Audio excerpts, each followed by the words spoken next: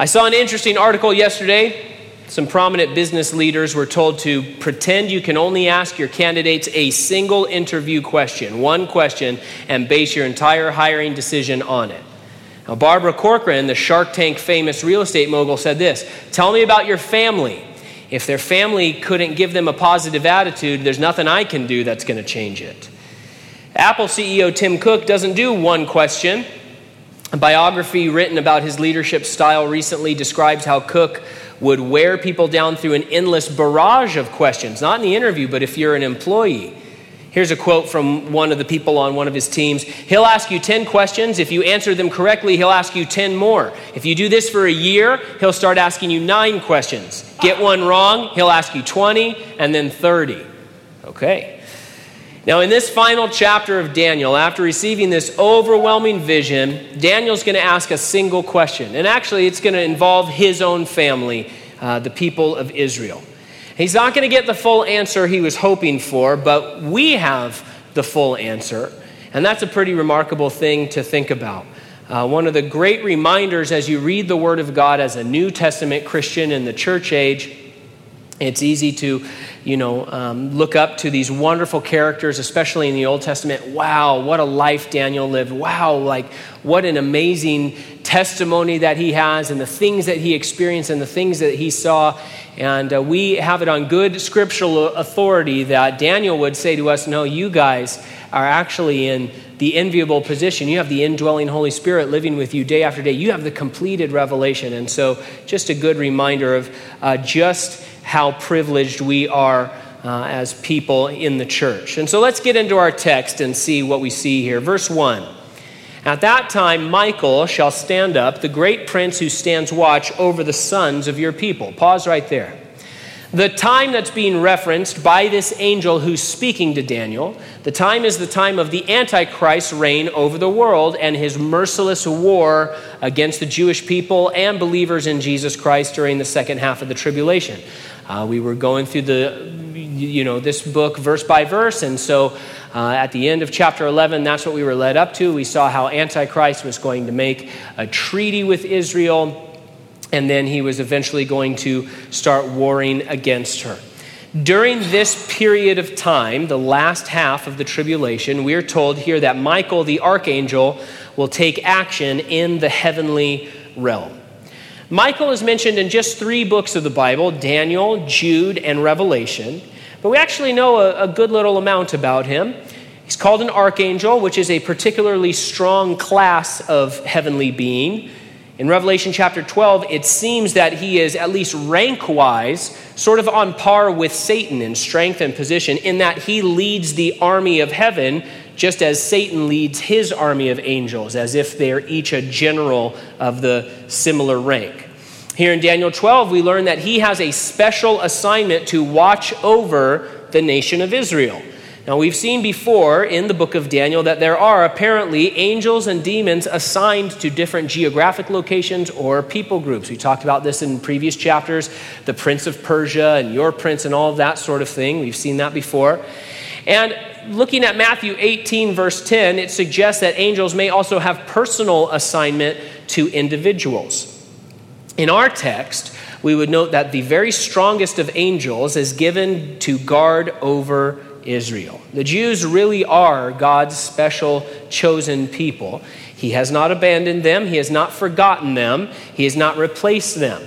The text doesn't say, well, in those days at the end of human history here on the earth, the angel Michael is going to stand up for the folks who have replaced the Jews. No, he says he's going to stand up for your people, Daniel, the Israelites, Jewish people, real, actual Jewish people. And so he has not abandoned Israel. God has not forgotten them. And before you feel jealous about Michael being assigned to Israel, we remember that Paul wrote in 2 Thessalonians 3, and he said this, "The Lord is faithful, who will establish you and guard you from the evil one." And so for the church, our bridegroom watches over us, and so we are by no means being shortchanged. It's not like we in the church have the angel from It's a Wonderful Life. Remember that guy? It's probably not the angel you want watching over you, right? Now, the bridegroom is watching over his church, and so we're not being shortchanged in any way here. Verse 1 continues, "And there shall be a time of trouble, such as never was since there was a nation, even to that time. And at that time your people shall be delivered, everyone who is found written in the book." For those who suggest that Daniel and Revelation are fulfilled already, either by Antiochus Epiphanes, here in this period that we've been talking about for a number of weeks, or that it's already been fulfilled in the 70 AD destruction of Jerusalem by Titus and the Roman legion, well, this verse becomes a problem. Because even though both of those periods under Antiochus Epiphanes, who we spent a lot of time talking about, and then later, future to Jesus, the AD 70 destruction of Jerusalem, both of those periods were very tragic for the Jews, but they certainly can't be described as more terrible than anything that had happened since there ever was a nation. And then add to the fact that Jesus talked about this same period of time that Daniel is writing about in this vision. And here's what Jesus said about this time. He said, "There will be great tribulation, such has not been since the beginning of the world until this time." Okay, that tracks. And then Jesus adds, "Nor ever shall be. And unless those days were shortened, no flesh would be saved." And so that's the descriptor of the period of time being discussed both in the Olivet Discourse and here in Daniel 10, 11, and 12, talking about the Great Tribulation. Far, far, far beyond anything that has happened in human history and anything that ever will happen in human history up until that point. The Bible's clear on that. And so it's clear that these things that we've been reading about the last few weeks, they have not yet occurred historically. Charles Feinberg writes this: "The best way to test whether Daniel's prophecy has been fulfilled already is to ask yourselves whether Israel has been delivered from her enemies. It was not true in the time of Nebuchadnezzar. It was not true in the time of Titus. It is still not true in our present hour."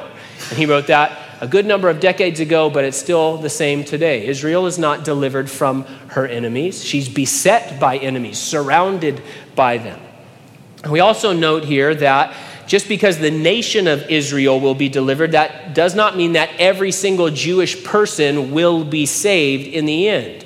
Deliverance on the individual level is still determined by who is written in the Lamb's book of life. Verse 2 brings that out. Look at verse 2. "And many of those who sleep in the dust of the earth shall awake, some to everlasting life, some to shame and everlasting contempt."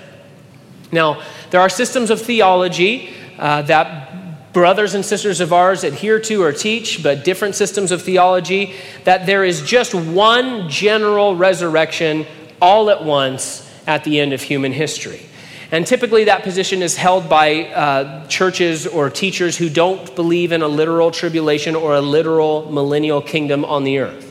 Now, here at Calvary, as premillennialist, pre-tribulationists, we identify two resurrections in the Bible. Revelation calls them the first resurrection and the second. You find that in Revelation chapter 20.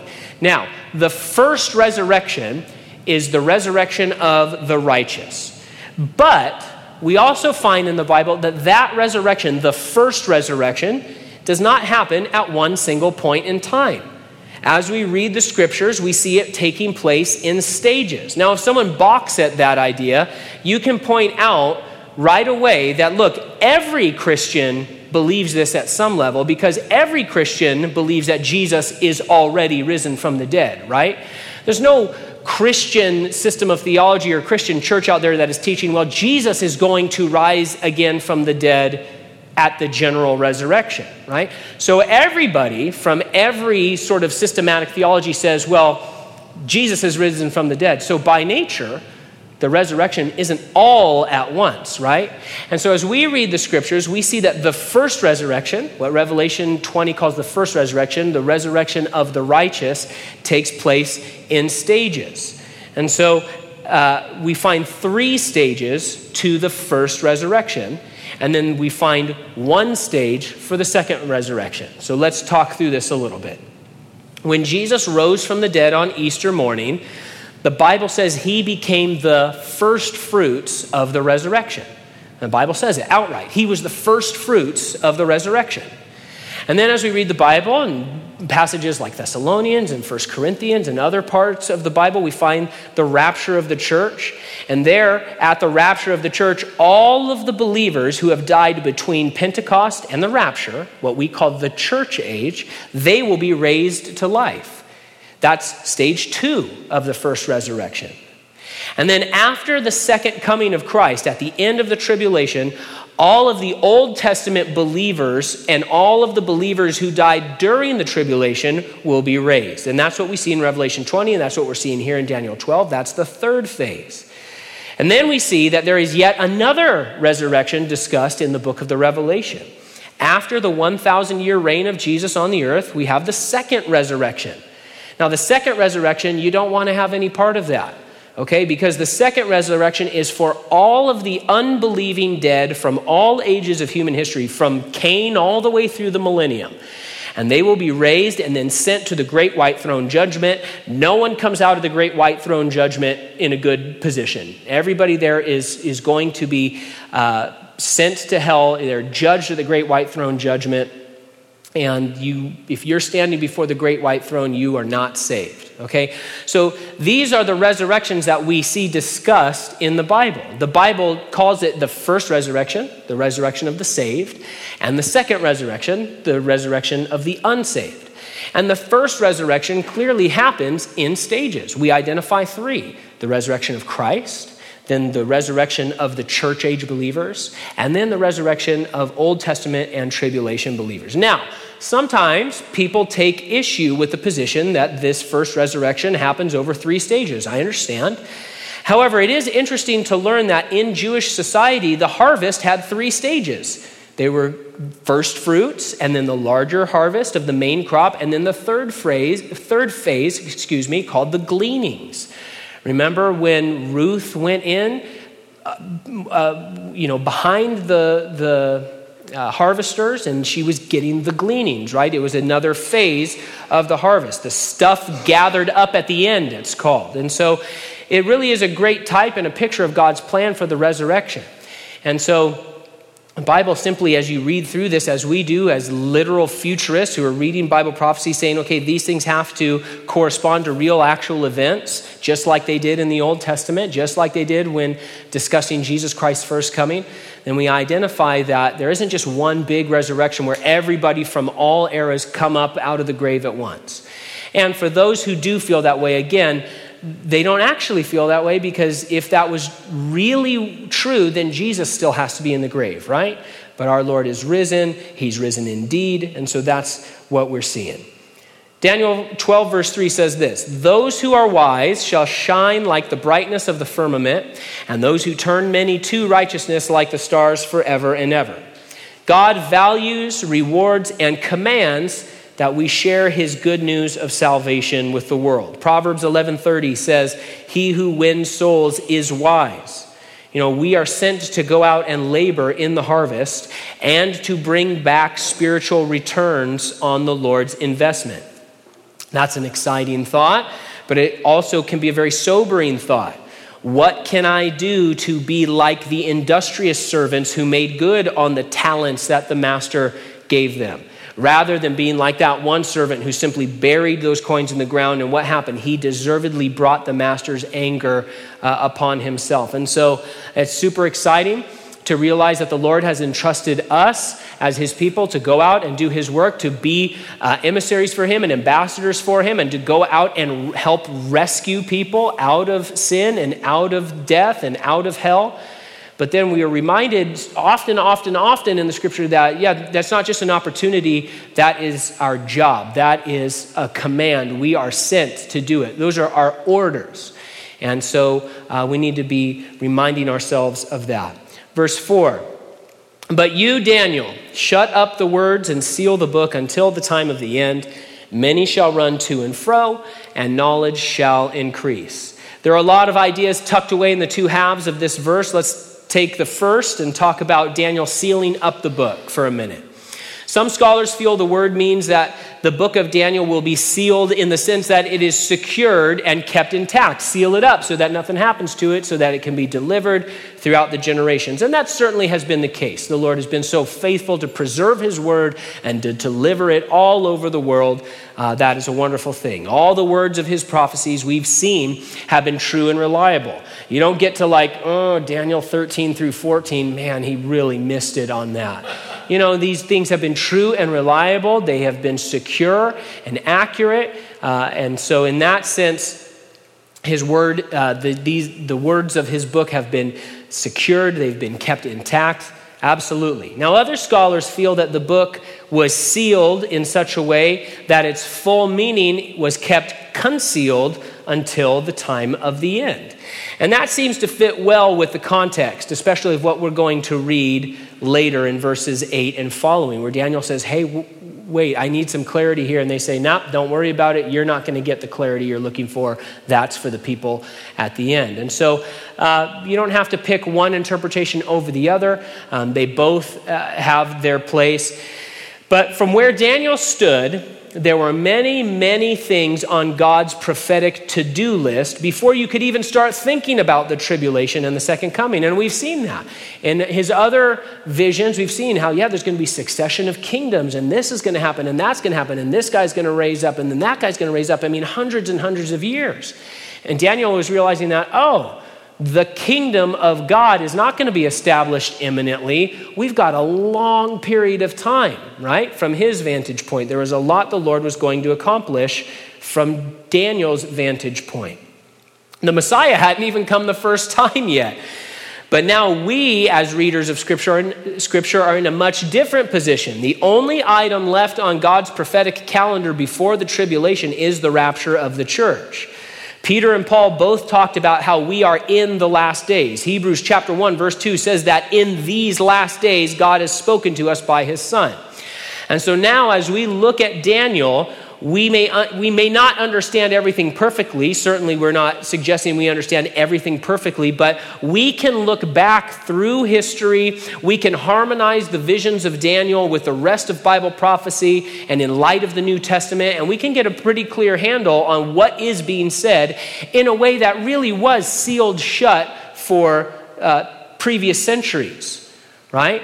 Where people were sitting there thinking, what's going on? But we can look back and say, look at how Daniel 11, how 135 things were all precisely fulfilled, and we can point to it. There it is, there it is, there it is, there it is, there it is, there it is. And then we can harmonize what Daniel has said with what the Revelation has said and with what all of these other passages have said. And all of a sudden, it all starts coming together in a wonderful way. And now, we are in the end times according to the New Testament. And it says, okay, this is sealed up until the time of the end. That's a pretty exciting thing because we are getting the kind of understanding that Daniel and his companions and that other faithful Jews wanted, but simply were unable to have. Now, the second half of the verse there also has that phrase, many shall run to and fro, and knowledge shall increase. Like everything else in the book, scholars debate the exact meaning and context of this phrase as well. Some point to the book of Amos in chapter 8, where it uses similar words to describe people seeking the word of the Lord. It says, hey, people are run to and fro to seek the word of the Lord. And in this way of thinking, the interpretation of Daniel 12:4 is that in the end times, people will be scouring prophecy, specifically Daniel's prophecy, trying to find understanding and answers. And as many people run to and fro over God's word, as it were, their knowledge of spiritual things will increase. And there's nothing wrong with that interpretation. And clearly, there is much greater attention and emphasis being given to Bible prophecy now than ever has been before, not just in the history of the church, but by the wider world as well. We're fond of talking about here how, you can turn on the History Channel, you can turn on the Discovery Channel, especially during times like Easter, and you see these secular people who have no faith in Jesus Christ, but they want to talk about these prophecies. They want to talk about these things that the Bible is bringing up. That wasn't happening in the same way 100 years ago, 200 years ago, even 50 years ago. We do see a great increase in the discussion of prophecy and in the interest in prophecy. Sadly, we also see in the wider American church a disinterest in prophecy. We feel like got it backwards. There's a trend in some churches to say, hey, we don't really need to talk about prophecy. Nobody knows any of this stuff, and so let's just kind of look the other way on it.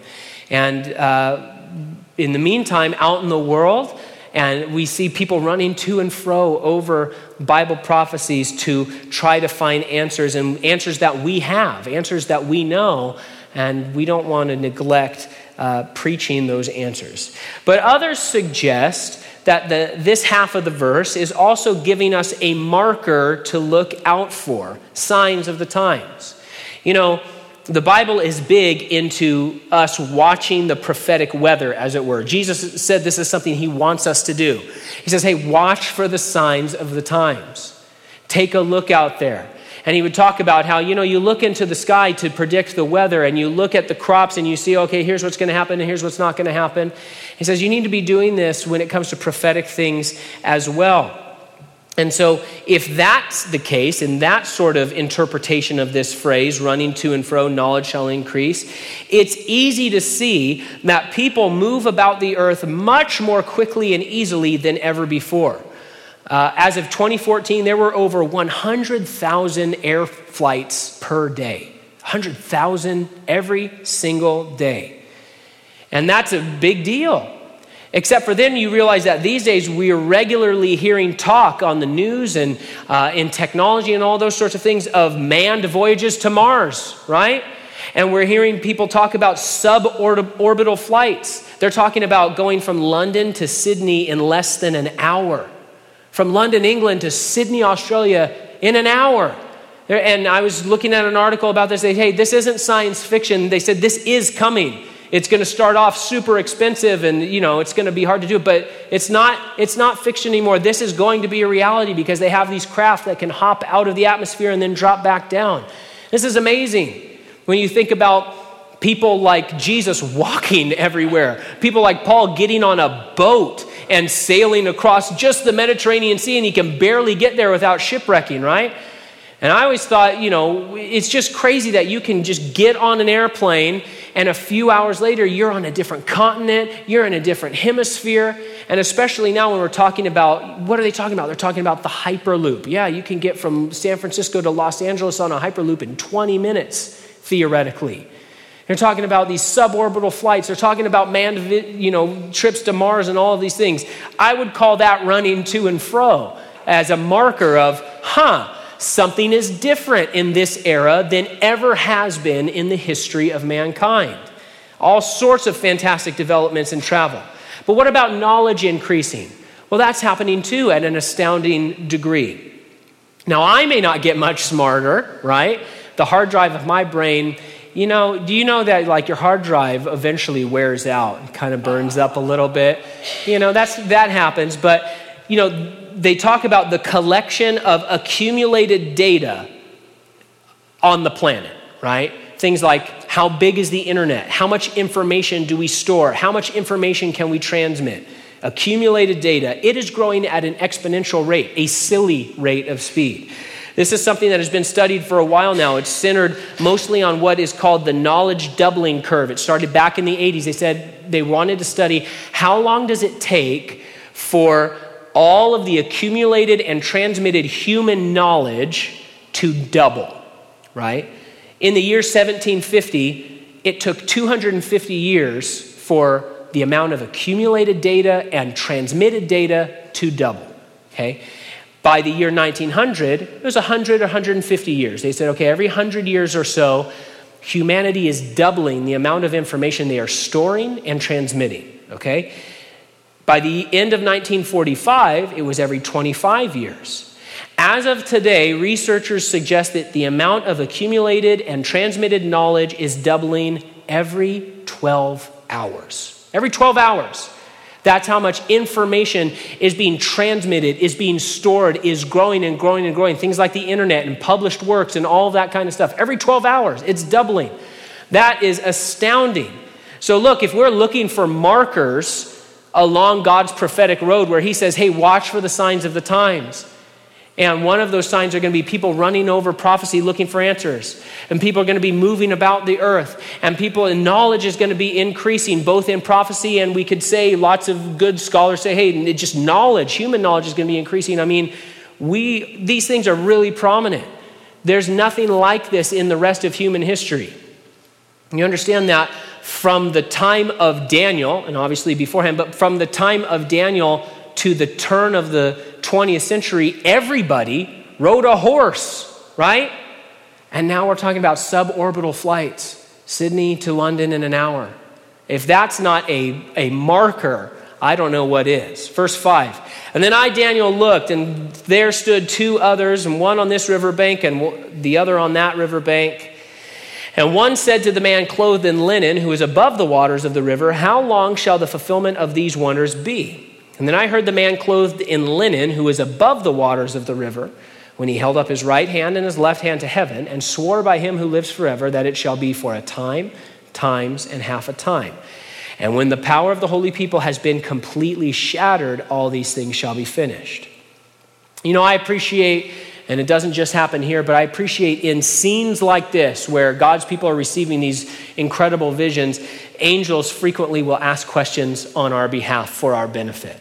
Something gives me the sneaking suspicion the angels knew the answer to this question. He said, hey, let's ask this out loud for the benefit of the prophet and for the readers. And you know, to me, that is a gentle reminder that God's word really does speak to those questions that you have in your heart right now. It may be an ancient book, but it is a living book. It is alive and it is powerful, and it speaks to your real everyday life today. Those questions that you have nagging in your heart about different things about the Lord, or struggles that you're facing, or hurts that you hold, or things that you're concerned about, those questions that you have, there are answers delivered for you in God's word. We don't need to be afraid to ask God's question, to go to him and say, hey, what is going on in my life right now, and what should I do about it? We can trust him to answer and to direct us. He loves to answer. He goes to great lengths to provide answers for our daily living. Here in verse 7, we're given that formula again that we've seen before. All of these great trials for Daniel's people would be for a time, times, and half a time. And we've learned this already before in previous weeks. This refers to a period of 3.5 years, the last 3.5 years of human history before the establishment of Christ's millennial kingdom. We're told in this passage that those years will be characterized by the crushing and shattering of God's people. And we learn a lot about that in the Revelation. Luckily, Jesus gives us more insight in the Olivet Discourse, promising that this time will not just be characterized by their crushing, but it will be capped off by the second coming, where God rescues and makes right all that's gone wrong in this world. Now, the answer given in these verses, right? He says, hey, how long? Well, it's going to be when all of the holy people are being crushed. That's a real problem for the post-millennial view of the end times. The post-millennial view, in that view, basically it says, well, the church will go through the world and the world will become more and more Christian, and then effectively when the kingdom is ready to be received, then it will culminate in Jesus Christ coming back to earth and receiving the kingdom that we've kind of made ready for him. But that's the opposite of what we're reading here, where it says actually Jesus is going to come back at the moment where it seems like all of his people are going to be shattered and crushed, all of their power broken. Verse 8, although I heard, I did not understand. And then I said, my Lord, what shall be the end of these things?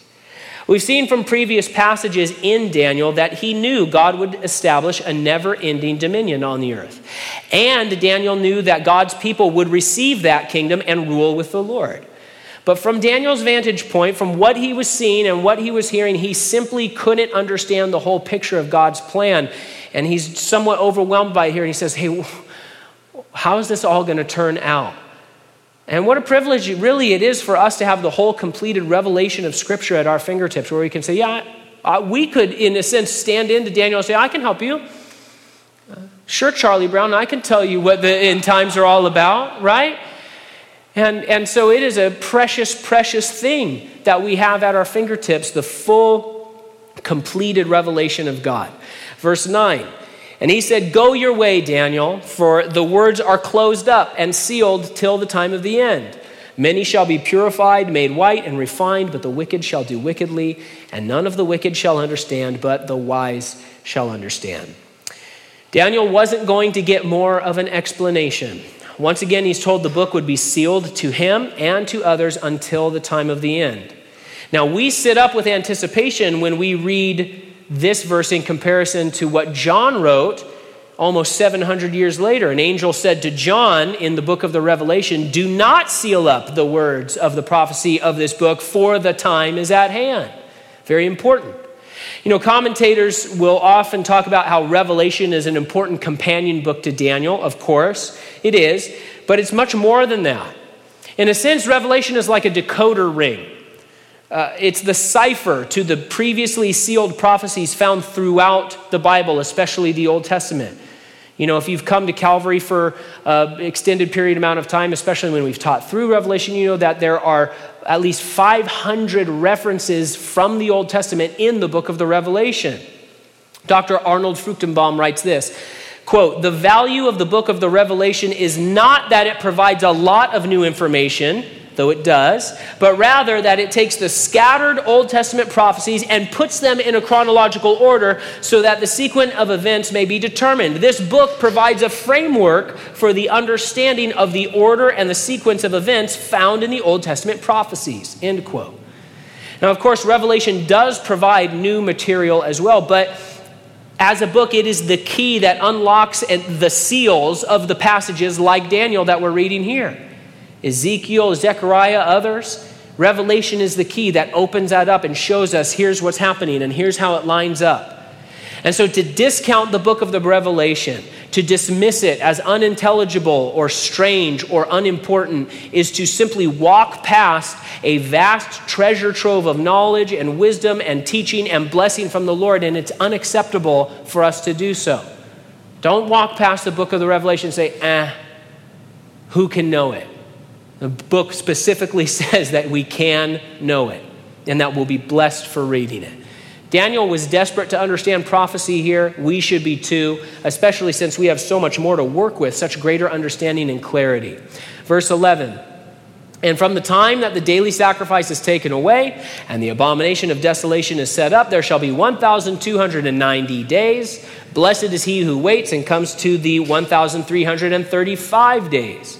So like one last little prophetic tease here at the very end of the book. What does this mean? What are you talking about? The Bible is very specific about the timing of the Great Tribulation. We've talked at length about time times half a time, 3.5 years. It's also called 42 months. In Revelation 11 and 12, it's described as 1,260 days. God is belaboring the literalness of this time period. But then here we have two other similar but different lengths. First, there's 1,290 days, and then ultimately 1,335 days. While we can't be absolutely certain how all of this is going to work out, there are some things we do know. We know that after the second coming, the kingdom will be established, right?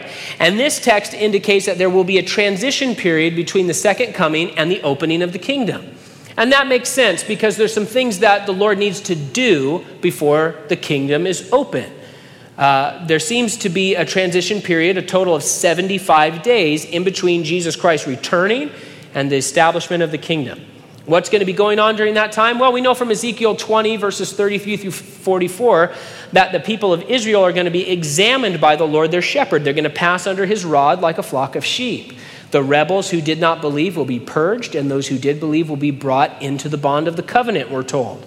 We also know from the Olivet Discourse that angels will be sent to gather the elect from one end of heaven to the other. And we know that Jesus will preside over the sheep and goats judgment to determine which Gentiles enter the kingdom and which will not. And so there's stuff to do. And it would seem that all this is going to take about 75 days. I'm not sure what we'll be doing during this time, probably participating in some way. I mean, we return with Jesus and we'll be in our glorified bodies. We're promised that we will be ruling and reigning with the Lord. It says, hey, you're going to judge angels, those sorts of things. So I can't imagine we're not going to be doing anything. I think we're going to be busy. But finally, 1,335 days after the Antichrist sets up his abomination, which makes desolate, the kingdom will be established. Verse 13, the book ends, but you go your way till the end. for you shall rest and will arise to your inheritance at the end of the days. Daniel is told again to go and rest despite the questions that he had. And then the book's suddenly over. It's just over. I don't know. I just found that abrupt and kind of crazy. It's just over. He doesn't say, and so I went home. It doesn't say, and then the vision ended, or then the man disappeared. That's just it. No epilogue. No, Daniel lived long and happy years. No, verse 13 sends Daniel. He says, hey, Daniel, go. And then he just sets his pen down. He's like, all right, I'm done then. I don't know. I just thought that was amazing. But notice the close here. Daniel is sent to live out his life in the hope of the resurrection, right? That's how his story ends. This great man of faith, this great man used by God. Your story ends, you're going to hope for the resurrection, Daniel. And that's how the great book of prophecy in the Old Testament concludes. He looks forward to his own resurrection and inheritance. Well, how does our great New Testament prophecy book end? The Revelation closes for us with a somewhat different hope. It says, even so, come, Lord Jesus. The grace of our Lord Jesus Christ be with you all. Amen. And so we live out the rest of our lives in the hope of the rapture, the coming of the Lord. And as we go, we can go in the grace of our Lord Jesus Christ. We may have questions. Some of those questions may be answered. Some of them may not be answered. We may face temptations like Daniel did, struggles like Daniel did, disappointments, lions and fires and tyrants and all sorts of things. But we know the end. We know that Jesus is coming. It could be today. There's nothing that has to take place before the Lord can come for his church. We know that the Lord is coming quickly, and in the meantime, we can rest in his victory and busy ourselves with seeking his wisdom, seeking his kingdom, seeking his righteousness, and turning others to righteousness, which doesn't mean turning them towards acts of goodness. No, we're told in the New Testament that Jesus Christ is our righteousness, and we are sent out with the grace of Jesus to turn people to our Lord and to be busy about his business, waiting for his coming, his quick coming. Amen.